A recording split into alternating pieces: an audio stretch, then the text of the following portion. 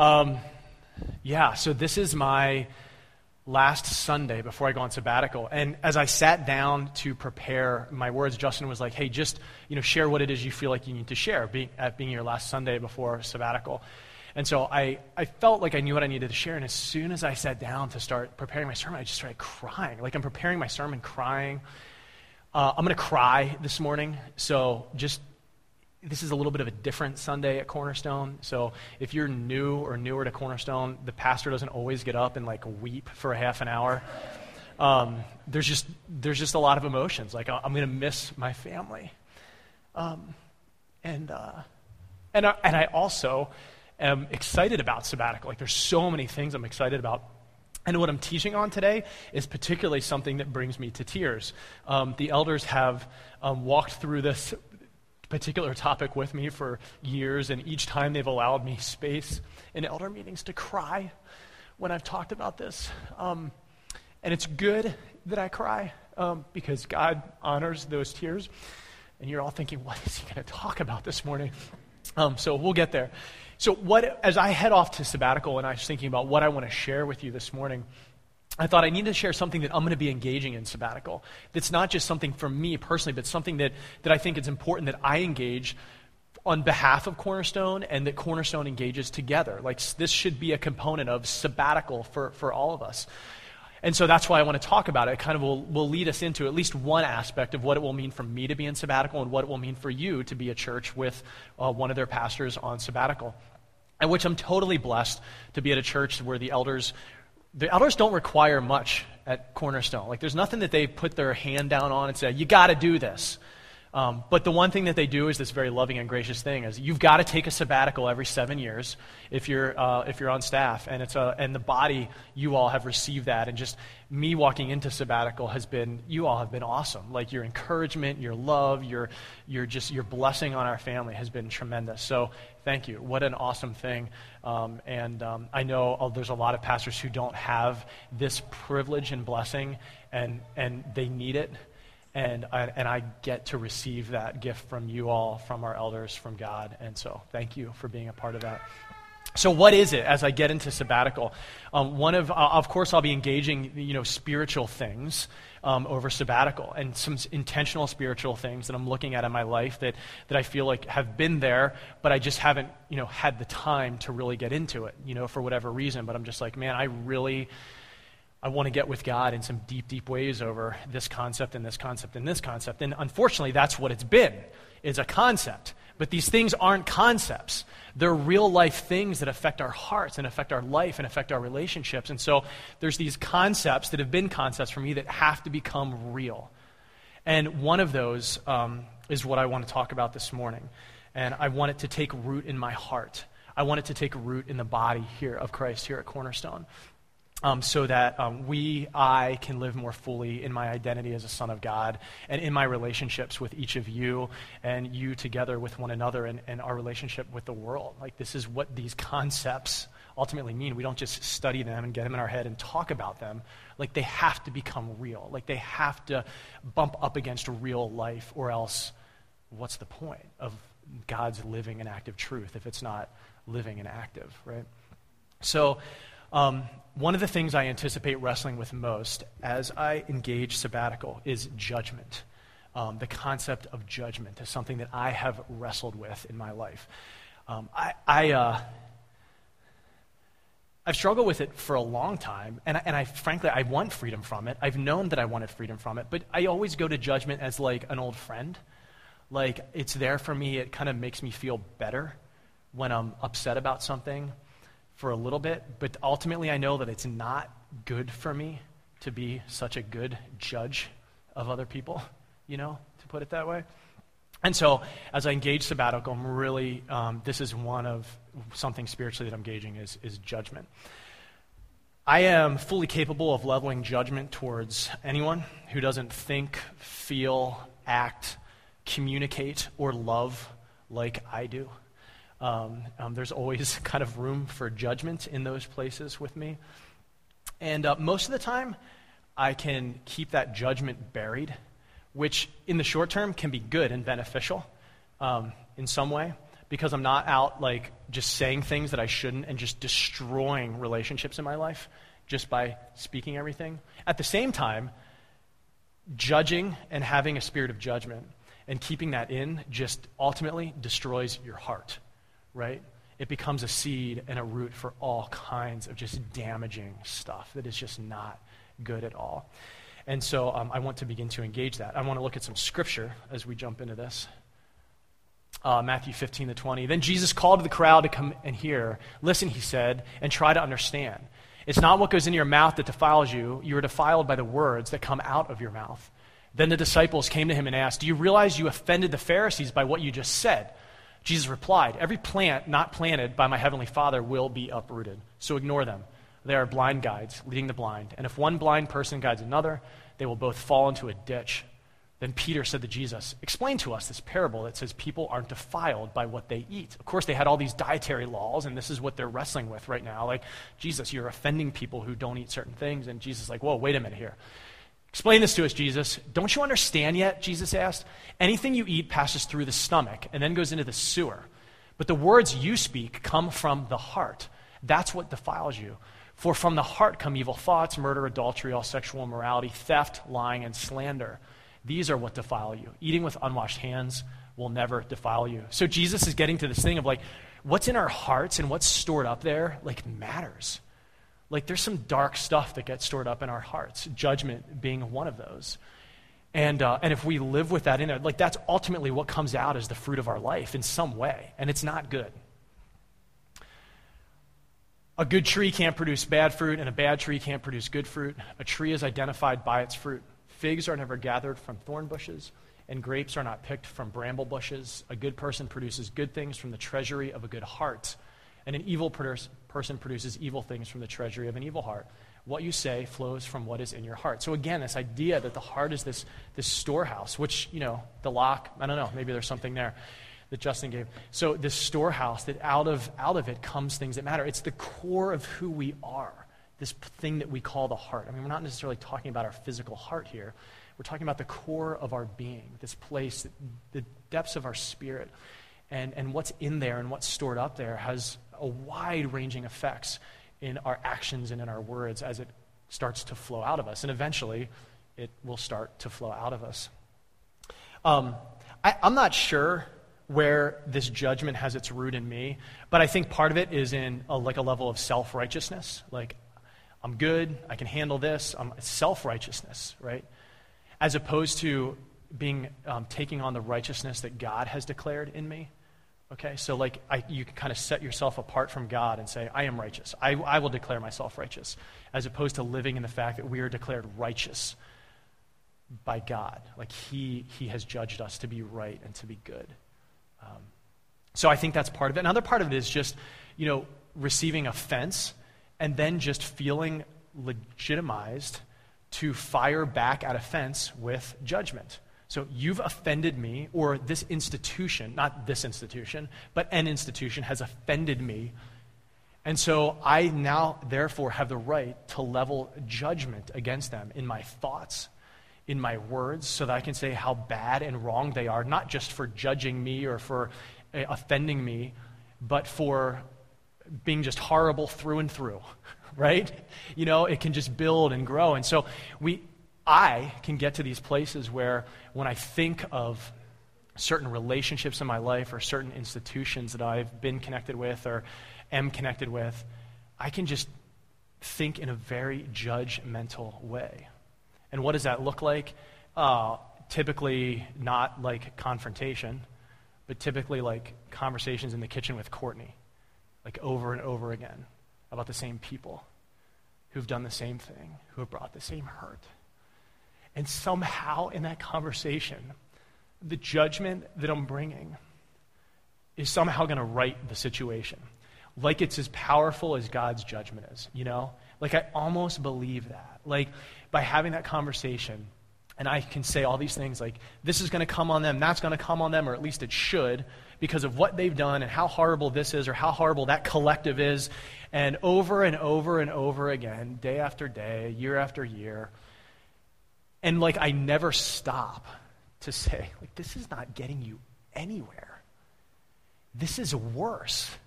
Because your judgment doesn't mean anything in the situation. It's not judging. It's not righteous judgment. It's not changing their hearts, right? It's changing my heart, and not in a good way. So I feel like I'm leveling this righteous judgment when I think and feel these things, but I'm not. But I'm not. And I just continually would find myself in the same place, judging and saying the same things over and over again. So it doesn't just affect me and my heart. It affects Courtney. Because she can say, oh, yeah, anyway, oh, yeah, you're right. We can just get on board with each other and be a team, Judgment team number 1 in the rankings this week. And then who else does it affect? It affects my kids.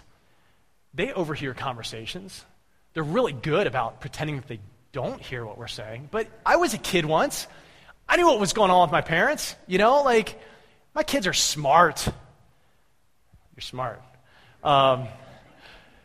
They hear stuff, and we use code language, like the first letter of somebody's last name, or yes, he did, and maybe they don't know who we're talking about, but they know that they get the spirit of what we're talking about, and they can take that on.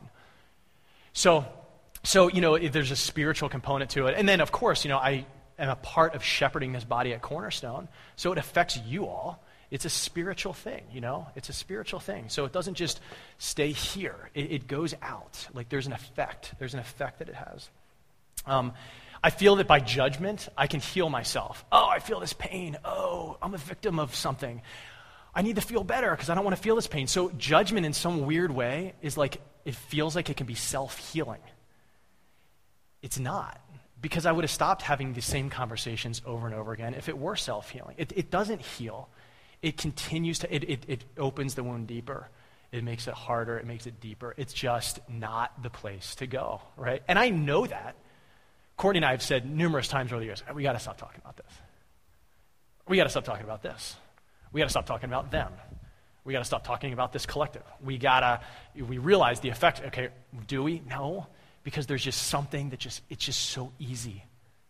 It just flows so naturally because we've practiced it and gotten into it, and it just becomes this natural thing for me, which is not a good natural habit, pattern, behavior to get into because it's about the heart. It's about the heart. I'm not telling you all of this. I just want to be very clear to wallow in this is somehow I'm going to beat myself on the back until I bleed and, do all this stuff, and I'm confessing all this stuff in front of Cornerstone so I can kind of get it off my chest. That's not what this is about at all. Please don't hear that. This isn't about me oh, woe is me, here's all my shame, and, and now that I told you I can feel better. That's not healthy, and that's not what this is at all. But again, as your shepherd, this is a big spiritual issue. Whether or not you may not look at me and say, oh, Matt, you're a judgmental person. I don't think that's how I come across to people, but I know in my spirit. And I think, humanly speaking, you're all sitting there saying, hey, Matt, don't be so hard on yourself. I can relate to that. I get it. It's okay. Don't feel so bad. Don't cry about that. But this is something we all struggle with. And so as I shepherd the body of Christ at Cornerstone, this is one way that I shepherd you. Is that I share some pieces of my life and some places of vulnerability that I'm walking into. Because it probably means that there's something for Cornerstone in this as well when I am on sabbatical and you are on sabbatical with me here at the church. So that's why I'm sharing this with you. That's why I'm sharing this with you. And think what spiritual power lies in a collective body of people who are free of judgment and living in God's mercy. What spiritual doors open up there? As I've thought about judgment in my own life, I thought about if I could just nip this judgment thing in the bud, which you don't just nip these things, okay? But my thinking is if I can just take care of this, if I can just do the right thing, which don't ever approach a spiritual situation like this, but we tend to, if I can just get down and dirty and get my hands dirty and I can just take care of this. Because I've wanted to for a long time, then we can break free from a whole host of other things like pride, jealousy, depression that comes on as a secondary result of all of these things, selfish ambition, and just being paralyzed in life. We get paralyzed by this stuff. Like, I cannot get past this thing until that person burns, and then I'll live my life. We can't move forward with just the simple, beautiful, wonderful things that God has for our life because we're stuck, because we're not seeing results over here in judgment. And so we're stuck, and so we get stuck in jealousy and pride, and a victim spirit is another huge one. I'm a victim of this, and I will be a victim of this, and I want to be a victim of this. Even though we say we don't, but we'd stop talking about it if we did. And so there's so many things. So yes, all that is all true, but again, it's deep spiritual work that brings freedom from judgment, which then brings freedom in a lot of these other places, I believe. And how freeing is that? How powerful is that? How much oneness does that bring into a body and then flows out of a body when we live together free of judgment and then trusting on the cross, because that's where judgment rests. That's where judgment, Jesus judged everything there. What if that's where we went? There's always going to be hurt. There's always going to be pain. It's just where we go when that comes. And what does that mean for us? And as a body, what kind of power? Like good power. Jesus' presence among us and going forth from us could come in that kind of place. I want that. Do you want that? I want that. I want that for us. I can't do this alone. You can't do this alone. This is something we need to walk in together. I want the kind of thing, I want his wisdom to flow from me, right? And we've talked about this. I go to this passage a lot, but this is what I want to flow from me. For jealousy and selfishness are not God's kind of wisdom. Such things are earthly, unspiritual, and demonic. For wherever there is jealousy and selfish ambition, there you will find disorder and evil of every kind. But the wisdom from above is first of all pure. It is also peace-loving, gentle at all times, and willing to yield to others. It is full of mercy and the fruit of good deeds. It shows no favoritism and is always sincere. As I think about living in freedom from judgment, I think about living in wisdom from above. When a hard situation confronts me, and somebody does something or feels something towards me in a way that just feels messed up, I don't want to judge that. I want to live in God's wisdom, which is full of mercy and all these other really good things. I don't want to live in earthly wisdom. Earthly wisdom tells me, you did wrong, I'm going to enact judgment on that. That's earthly wisdom. We all know that. It's eye for an eye, tooth for a tooth, right? That's easy for us to go to. That's earthly. God's wisdom speaks of something completely, completely different. In my role as pastor at Cornerstone, the place where I've spoken generically to judgment, but I think the place that judgment most confronts me is when I look at the Big C church, okay, the broader church. That's the place where I most engage judgment as it relates to us as a body of Christ. My heart is to, and this, is I'm always connecting with other ministries and churches and, in the community and all these sorts of things. And so I'm always interacting with other leaders and other bodies and all kinds of things like that. And you all come along for components of that. And so I'm out there and I see these things and I want this. I see this. I want the Big C church to be together. But being in that realm and having a heart for that has also led me to experience some things where I'm going, whoa, that is not of God. Or why would you do that to Cornerstone? This is my church. This is my family. You can't say that about Cornerstone. Or you can't go out there publicly and make that judgment to us because that's wrong. And so in this realm of the Big C church, I have felt offense, which has led me to then do my judgment thing. Oh, that church over there, oh my goodness, can't believe that. Wow, they're still the bride of Christ. Wow, they must be hanging on by a thread, I mean, I joke around about it, but like in my heart, like these are some things that I think.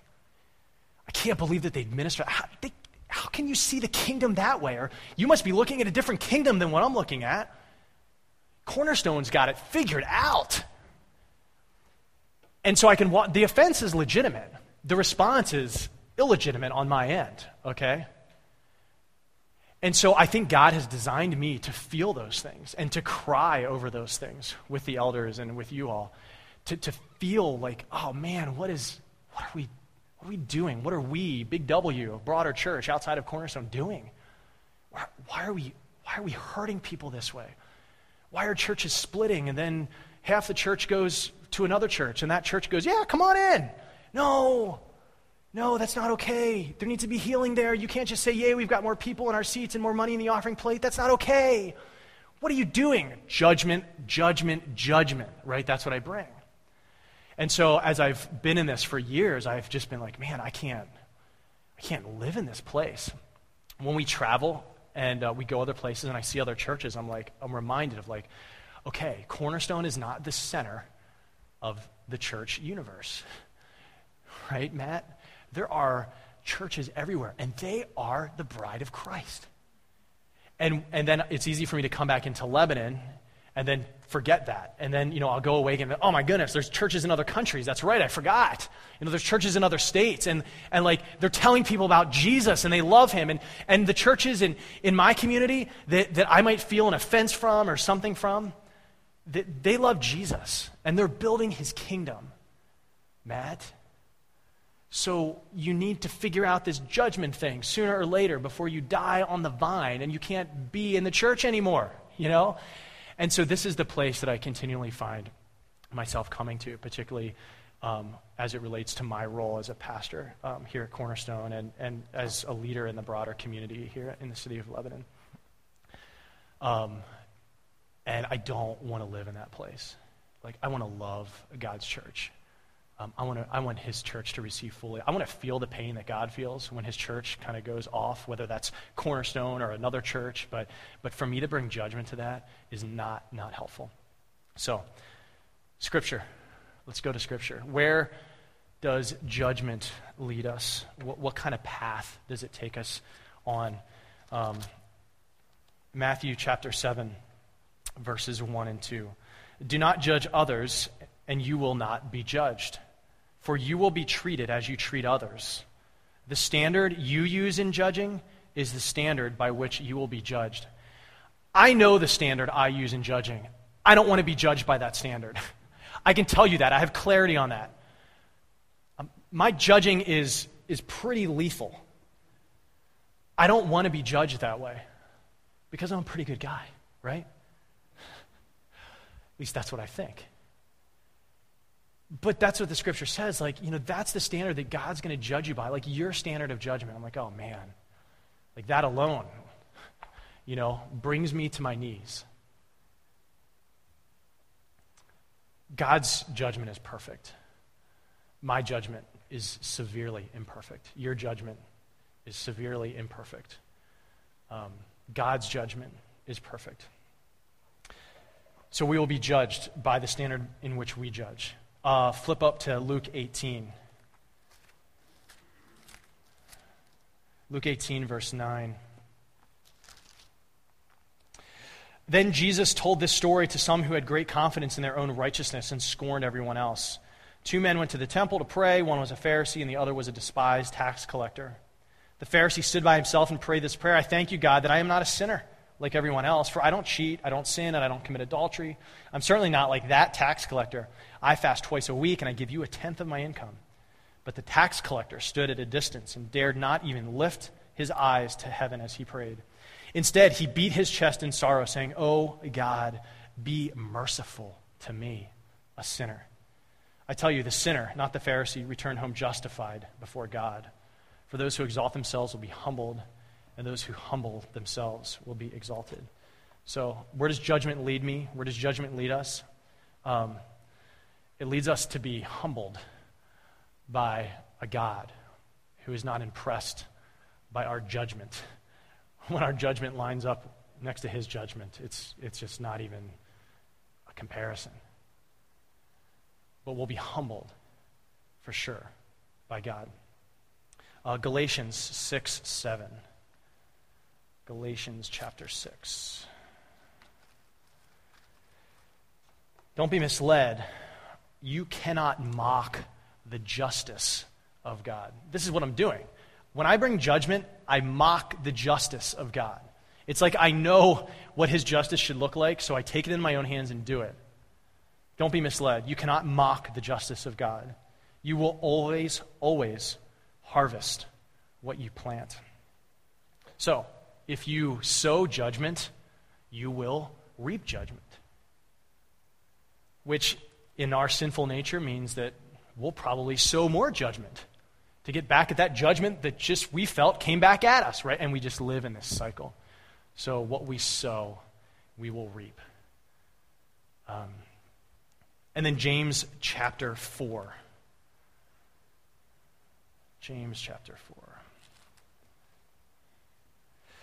James chapter 4, verse 11 says this: "Don't speak evil against each other, dear brothers and sisters. If you criticize and judge each other, then you are criticizing and judging God's law. But your job is to obey the law, not to judge whether it applies to you. God alone, who gave the law, is the judge. He alone has the power to save or destroy. So what right do you have to judge your neighbor?" I mean, that's what I feel like I'm doing when I judge people and when I judge the church, is that I feel like I have the power to save it or destroy it. Like somehow my judgment is going to have that kind of spiritual impact. It's going to have a spiritual impact. It's not going to have that kind of spiritual impact. It might destroy something. It's going to be me. It's not going to be what I'm judging. When we judge, when we take that seat of judgment into our own hands and live in that place, we go back to the garden and eat from the tree of the knowledge of good and evil. We go back to that place and say, I can do this just as good or better than God can. But James says, God is the judge. He is the judge. So how are we to engage offense, hurt, and sin? If judgment is clearly not the way, then what is the way? Matthew 6.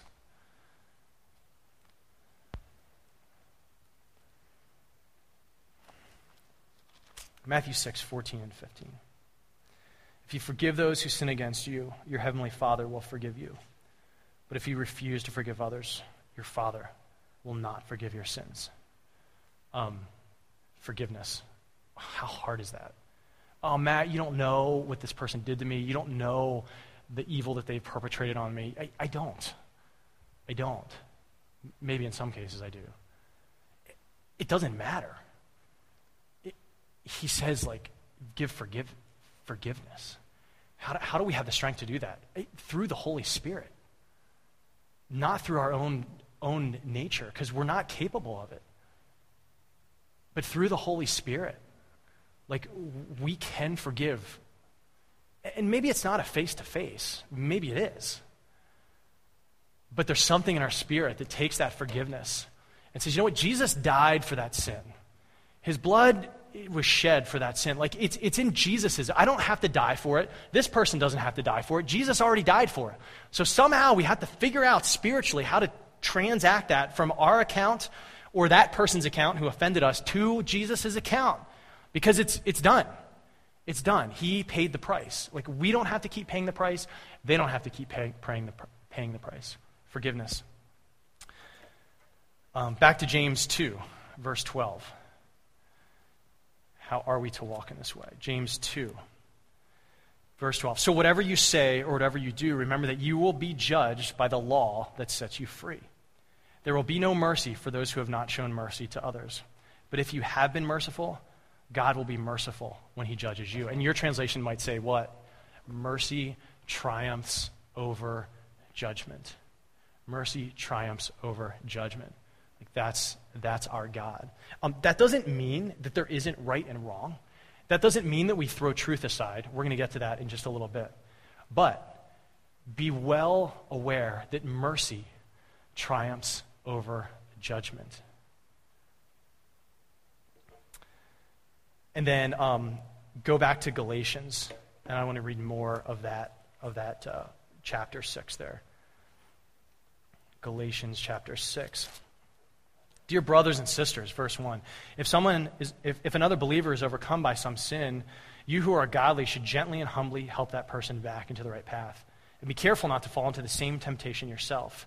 Share each other's burdens, and in this way obey the law of Christ. If you think you're too important to help someone, you are only fooling yourself. You are not that important. Pay careful attention to your own work, for then you will get the satisfaction of a job well done, and you won't need to compare yourself to anyone else. Man, is judgment not just this one big, massive comparison? You know, I am better, you are worse. To boil it down, I am better, you are worse. You need to know that. Let the judgment reign, right? For we are each responsible for our own conduct. Those who are taught the word of God should provide for their teachers, sharing all good things with them. Don't be misled. You cannot mock the justice of God. You will always harvest what you plant. Those who live only to satisfy their own sinful nature will harvest decay and death from that sinful nature.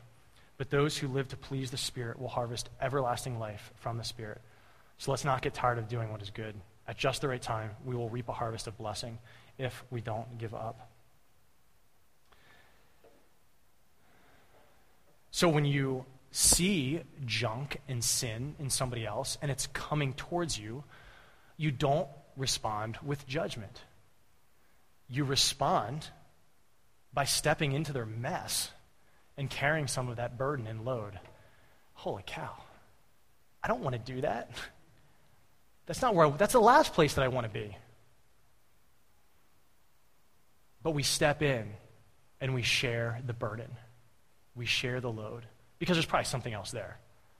We're feeling what we feel. We're getting what we get. We're offended, legitimately so, but there's something else there. And Jesus says, this is a brother or sister. You step in and you carry that burden with them. Wow. Now, the importance of truth. We could very easily say, maybe you're not a person who likes confrontation, or maybe you're a very loving, caring person, and the whole idea of speaking truth to somebody is very hard.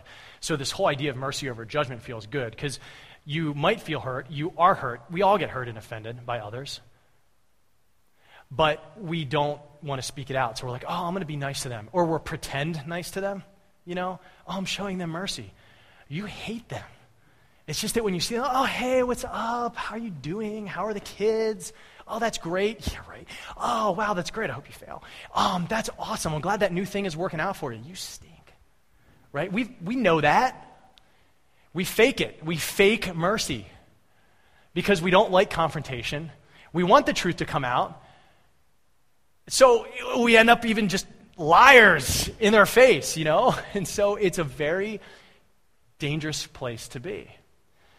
So truth matters. Truth matters. Go back to Matthew 7 again. We're going to stay in Matthew for a couple more here, and then I'm going to move on. Matthew 7. Verses 3 to 5. And why worry about a speck in your friend's eye when you have a log in your own? How can you think of saying to your friend, let me help you get rid of that speck in your eye, when you can't see past the log in your own eye? Hypocrite! First get rid of the log in your own eye, then you will see well enough to deal with the speck in your friend's eye. Like, when you read that out, you're to deal with the speck in your friend's eye. Deal with the judgment and the junk and the hurt and offense, but you got to go back and deal with the speck in their eye. You can't just judge without dealing with what's happening here. So there is a journey back. You are to go. You are to deal with the speck, but in the right order. Right? Truth matters. But make sure you do things in the right order. Take the log out of your own eye first. In that same chapter, just going to verse 15, there's this whole thing that Jesus goes into about beware of false prophets who come. So we're just verses removed in this, and Jesus has gone hardcore on truth. Don't be around that mistruth. Truth matters. Right? False prophets, just don't deal with it. Get away from it. You don't want to put yourself in the midst of that. So truth matters here. We don't just run away from truth. And then Matthew 18, which is a familiar passage. Matthew 18. Verse 15. If another believer sins against you, go privately and point out the offense. If the other person listens and confesses it, you have won that person back. But if you are unsuccessful, take one or two others with you and go back again, so that everything you say may be confirmed by 2 or 3 witnesses. If the person still refuses to listen, take your case to the church. Then if he or she won't accept the church's decision, treat that person as a pagan or a corrupt tax collector. So there's this process, right? Like, go. Like, you've felt offense. Go. If they don't listen, take 2 or 3 other people with you and go again. And if they don't listen again, then you go a third time, right? And at that point, there's a level of judgment that comes through the truth that's vested in God's word. But again, like, the truth matters. There's a going to somebody. There's an engagement of somebody. We don't just do fake mercy. We give real mercy. We give real love in these places. And then in Galatians 6:1 we read, you don't have to flip back to it, but about restoring others humbly and gently. So the easy thing is to judge, because we can do it in the privacy of our own home and the privacy of our own heart. The reality is the results of that are dangerous, and we're going to talk about that in a second. They're so dangerous. There is a right way to engage offense and hurt so that we aren't living in a space of judgment that is so much healthier and so much more freeing and so much more releasing into the things of the kingdom of God that he actually wants from us, that involve things like humility and mercy and love and compassion, but with truth. This matters. So, in summary, oh, sorry, I didn't put that last slide up for you. We will be hurt by people. You cannot isolate yourself enough to not be hurt by people. You will be hurt by people, probably people that are closest to you will hurt you the most deeply, okay? Because they have access to places that others don't. You will be hurt by people. God is the judge. We are not. If we choose to judge, we will reap what we sow. But we are not to stand idle in these situations of hurt, but are to bring mercy, forgiveness, and truth, but not judgment. If we sow mercy and forgiveness, we will reap a harvest of blessing. We must follow the Spirit of God through this process. We do not have the strength on our own. And please don't just boil this down to a bunch of bullet points. I mean, feel the heart of this. Feel what's actually in here. Feel the truth for each of us. I mean, for yourself, for the collective body at Cornerstone. We will be hurt. God is the judge. If we choose to judge, we'll reap what we sow. We're not to stand idle. We're to bring mercy, forgiveness, and truth, but not judgment.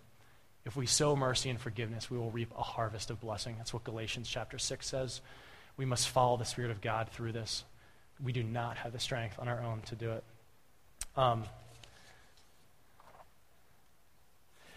This whole idea, if you want to look at Galatians 6, I'm going to be there just for a few minutes.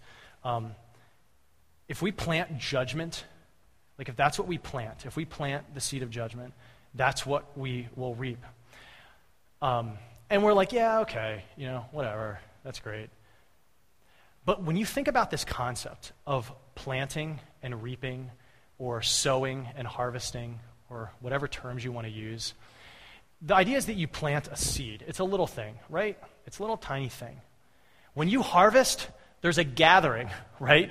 You don't just go gather all those seeds again and put them in a bag and leave. Any farmer in our congregation will tell you that, and you know that. It's very simple, basic truth. So this whole idea of sowing and reaping is that whatever you sow multiplies in size and scope and shape and efficiency and all this stuff. It multiplies. So you plant seeds and they grow up into something bigger and fruitful. And it's like something you can eat or something you can feed to somebody else or feed to your animals. So its purpose increases. Its size increases. Everything about it increases, right? So if you plant a seed of judgment, it grows into this uglier thing that comes back at you. I want to show a video, which as I was preparing today, I don't know what just happened there. There we go. So watch this guy. Watch him reap what he sows. Okay.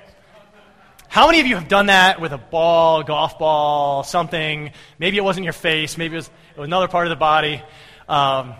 So this is an illustration of what the return of judgment. So this guy is slamming the ball down, right? It's not hard he's frustrated, so he's got this energy built up, and he's upset that guy scored, and so he slams the ball down. Very easy to slam a basketball down. Not as easy to catch it on its rebound, right? Basketball's rubber or leather, very springy, it's designed to bounce, right? So it gets this energy from the floor and it comes flying up and hits him in the face. So he doesn't account for this. He's like, I should slam this basketball on the ground because I'm mad and this ball is a thing and I can have power and authority over it and I can be mad at it and but he just doesn't think of what the return is going to be, which is way more than what he put into it, right? Doing this, no big deal. But taking that back in the face, that always is a good sound in the microphone, is so much worse. It hurts way more than it hurt to bounce it, right? Does it hurt to bounce a basketball? No. Does it hurt when that bouncing basketball hits you in the face? Yes. There's a long-term impact to that. There's his humiliation that now exists, which he was humiliated a little bit when that guy went around him. Now he's humiliated even more because he hurt himself. So it grows, right? It grows, this whole idea. You can see it, right? You can see it happening here. When we judging, like I said earlier, it's so easy to release that seed of judgment, right? It just flows. It's so natural. It's part of us. Like, you offended me, you hurt me, you did this thing, and wow, here comes judgment. Woo! It's so easy. But when it comes back, it's bigger, it's fuller, it's meaner, it's hairier. Not that a lot of hair is necessarily bad, but culturally we say that. I don't know why. Big, hairy, ugly thing? I don't know. Anyway, I don't know why I said all that. So if you have a lot of hair, I didn't mean to offend you. And if you have little hair, I'm not saying that you're better than everybody else either. So it just grows. It becomes this big monster that comes back at us. And so Keith Yoder, who we know, who's a spiritual father to us here at Cornerstone, has this diagram. This isn't Keith's, Justin modified Keith's awesome hand-sketched diagram into this. So when we sow, see it? And then here it comes, and bam, oops. It hits the wall, it comes back. This concept, this is a picture of the biblical concept of sowing and reaping. And this can be good or bad. If we sow mercy and compassion, then what comes back is even better, because God's that kind of God. He's awesome. He turns a little mustard seed into something much bigger, right? He turns a little bit of faith into something much bigger. He's incredible. He turns a little bit of generosity into this amazing gift. That's how much he loves us. But also, when we sow these bad seeds, they turn into something uglier too. So we sow these seeds of judgment, and it comes back, and it just bites us, and it's ugly, and it can be rough, and we don't want to live it, except in his mercy, there's the cross. And so the judgment never even needs to leave. It never even needs to leave the hand or the foot or the mouth or the heart or the head, because the cross is there. The cross, Jesus died on the cross. He died for that sin, for that offense. Our judgment, it's so powerless compared to the power of Jesus' blood on the cross. It's so, to even think, as I stand up here and say this to you, I'm like, how in the world could I possibly judge anybody for anything when Jesus died on the cross for it already, and it's so much better? It's like if somebody, maybe you're not into cars, and I'm not either, but this is the first thing that comes to my mind. Somebody says, do you remember Yugos from Yugoslavia? Do you remember those cars? And it was the car we always made fun of. Or a Pinto, a Ford Pinto. They'd blow up if they had an accident on the side because the gas tank was right there. And so it's a Ford Pinto or a Yugo. Oh, hey, that's like a skateboard. It's not even really a car. If you had a Yugo and somebody's like, hey, do you want this new Ferrari and I'll pay for the insurance for it too? And you're like, no, my Yugo's really, dude, my Yugo can whip your Ferrari's butt. Are you kidding me? Let's go. Obviously, no. That's so out of the realm of anything realistic that it's funny. At least I hope you find it to be funny. But that's what we do when we line our judgment up against the power of the cross and say, no, our judgment's better. Thanks God for dying for me. I'll take that over here in this part of my life, but not over here because Olivia, wow, she just hurt me. Sorry, Olivia. She's great. She didn't offend me. But I will take my Yugo and deal with that over here. God, your blood I'll use it for other things, like worshiping on a Sunday morning and talking about it with my friends, or, But that's what we do. And then we just live in this place of judgment, and we reap what we sow, and just darkness comes, and we're stuck. And we don't want to be that way, but we're just stuck because it's so easy. It's so easy to sow that seed. It's so easy. So, as we move into communion this morning, what if we as a body of believers here at Cornerstone, if nothing else, if everything else were different about us, but what if we chose to engage this here? And to say, you know what, I'm done judging my mom, or I'm done judging my dad, or I'm done judging that person who hurt me like so bad, or I'm done judging the church down the street, or I'm done judging whoever, fill it in. You all know who those people are. What if we lived in that place? What would happen among us would be incredible. What would flow from us would be a transformative power in and through us and to our community that would be pretty amazing. Because it would be the cross. Because that's what we're looking at now. That's what we're looking at. I'm excited to see over the next 4 months. I'm putting myself on the hook by talking about this because it means I have to engage it. I can't come back to you all and you say, hey, Matt, how's that judgment thing? Oh, you know what? It was just, I was sleeping in until 10 o'clock every morning and then, at the pool, and I just never got around to it, which is not what sabbatical is going to be, by the way. It's very structured. I'll be at the pool a little bit. I can't, I have to. You're my family. You care about me. You want this to be something new in me. I want this to be new in you. So I will ask you when I come back, where is this? What's happened? What's God doing? And I want you to ask me the same thing. This matters here. This matters. What might happen in our community? What might happen in this church? What might happen in our hearts if we let the Spirit lead us in this way? We're going to take communion with this in mind, with this very thing in mind. We're going to, just a second, Patty. We're going to just kind of, Courtney and I are going to serve communion. You can come back to the table, and we'll rip the bread. You can rip a piece of bread off and dip it in the cup and share that. But this is what we're engaging in our head and heart today as we do it. The judgment that we level is so off compared to the perfect judgment that came on the cross. And we remember that. We remember his blood. We remember that it covers us. We remember that it covers our inability to not judge, that God can heal us, that God can heal this situation, that his blood matters. He died on the cross so we don't have to judge. So let's walk in that way. I'm going to pray for us, and then I'm going to go back with Courtney, and then when the music starts, you all can just kind of come up when you would like to.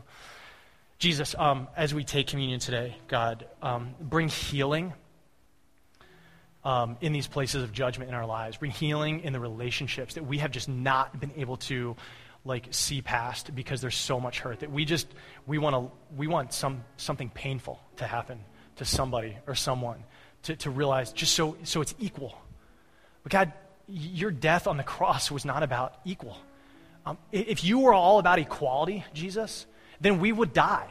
Then we would be the ones dying. But you chose this spiritual concept of inequality, and you died for us. You died for the hurt and offense that we have. You died for the hurt and offense that we level at others, God, so that we aren't judged. God, your mercy is good. Your judgment is good and perfect and right, God. And so we rest in this place, and we want to be healed in this place, Jesus. So bring healing. If there is this place that we just cannot let go, that person hurt me so bad, I just cannot. The hurt is there. It's so real. It's so raw, and it just keeps opening up and over and over. God, your power is bigger than that. Your blood is your healing. It's for those places, God. So God, bring healing. Let this be the start of something in me. Let this be a start of something for Cornerstone when it comes to judgment, God. Wherever that comes towards us or whether it goes from us, God, we can look at you. We can look at the cross and know, God, that we are healed. We pray this, Jesus, in your name. Amen.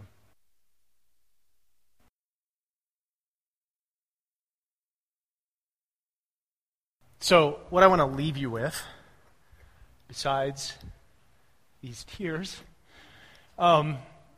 is that the kingdom of heaven is now advancing, not because of any great programs that we put together. It's advancing because we have faith, that we believe in the cross, that we step into places of not judging because the Spirit's with us in those places. And And so the Spirit invades our heart, and we become like a people who aren't judgmental people. And out of that, like the Spirit invades this broken town, which is, it's just another huge part of my heart is Lebanon. And that's another place that I'm going to be engaging when I'm gone. I was telling the prayer group this morning, I'm just going to be back in the neighborhood again.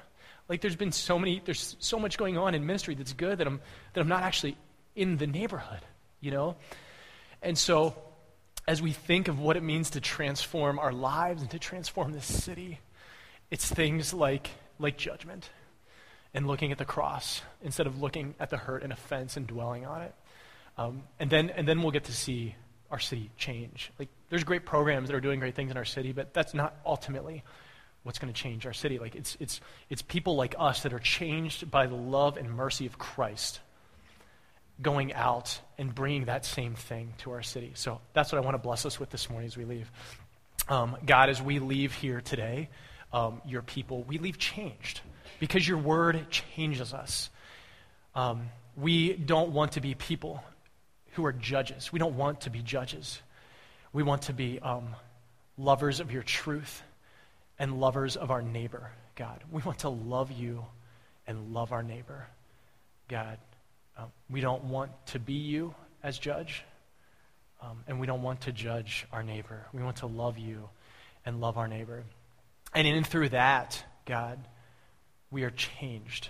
We become people, not victims, not prideful people, not people just shackled by judgment towards us or from us. But God, we are people free, changed and transformed in your love. And our city is free and changed and transformed in your love. So Jesus, you name us and you call us out. And you call us out in that today and in the months ahead, Jesus. We love you. We pray this in your name. Amen.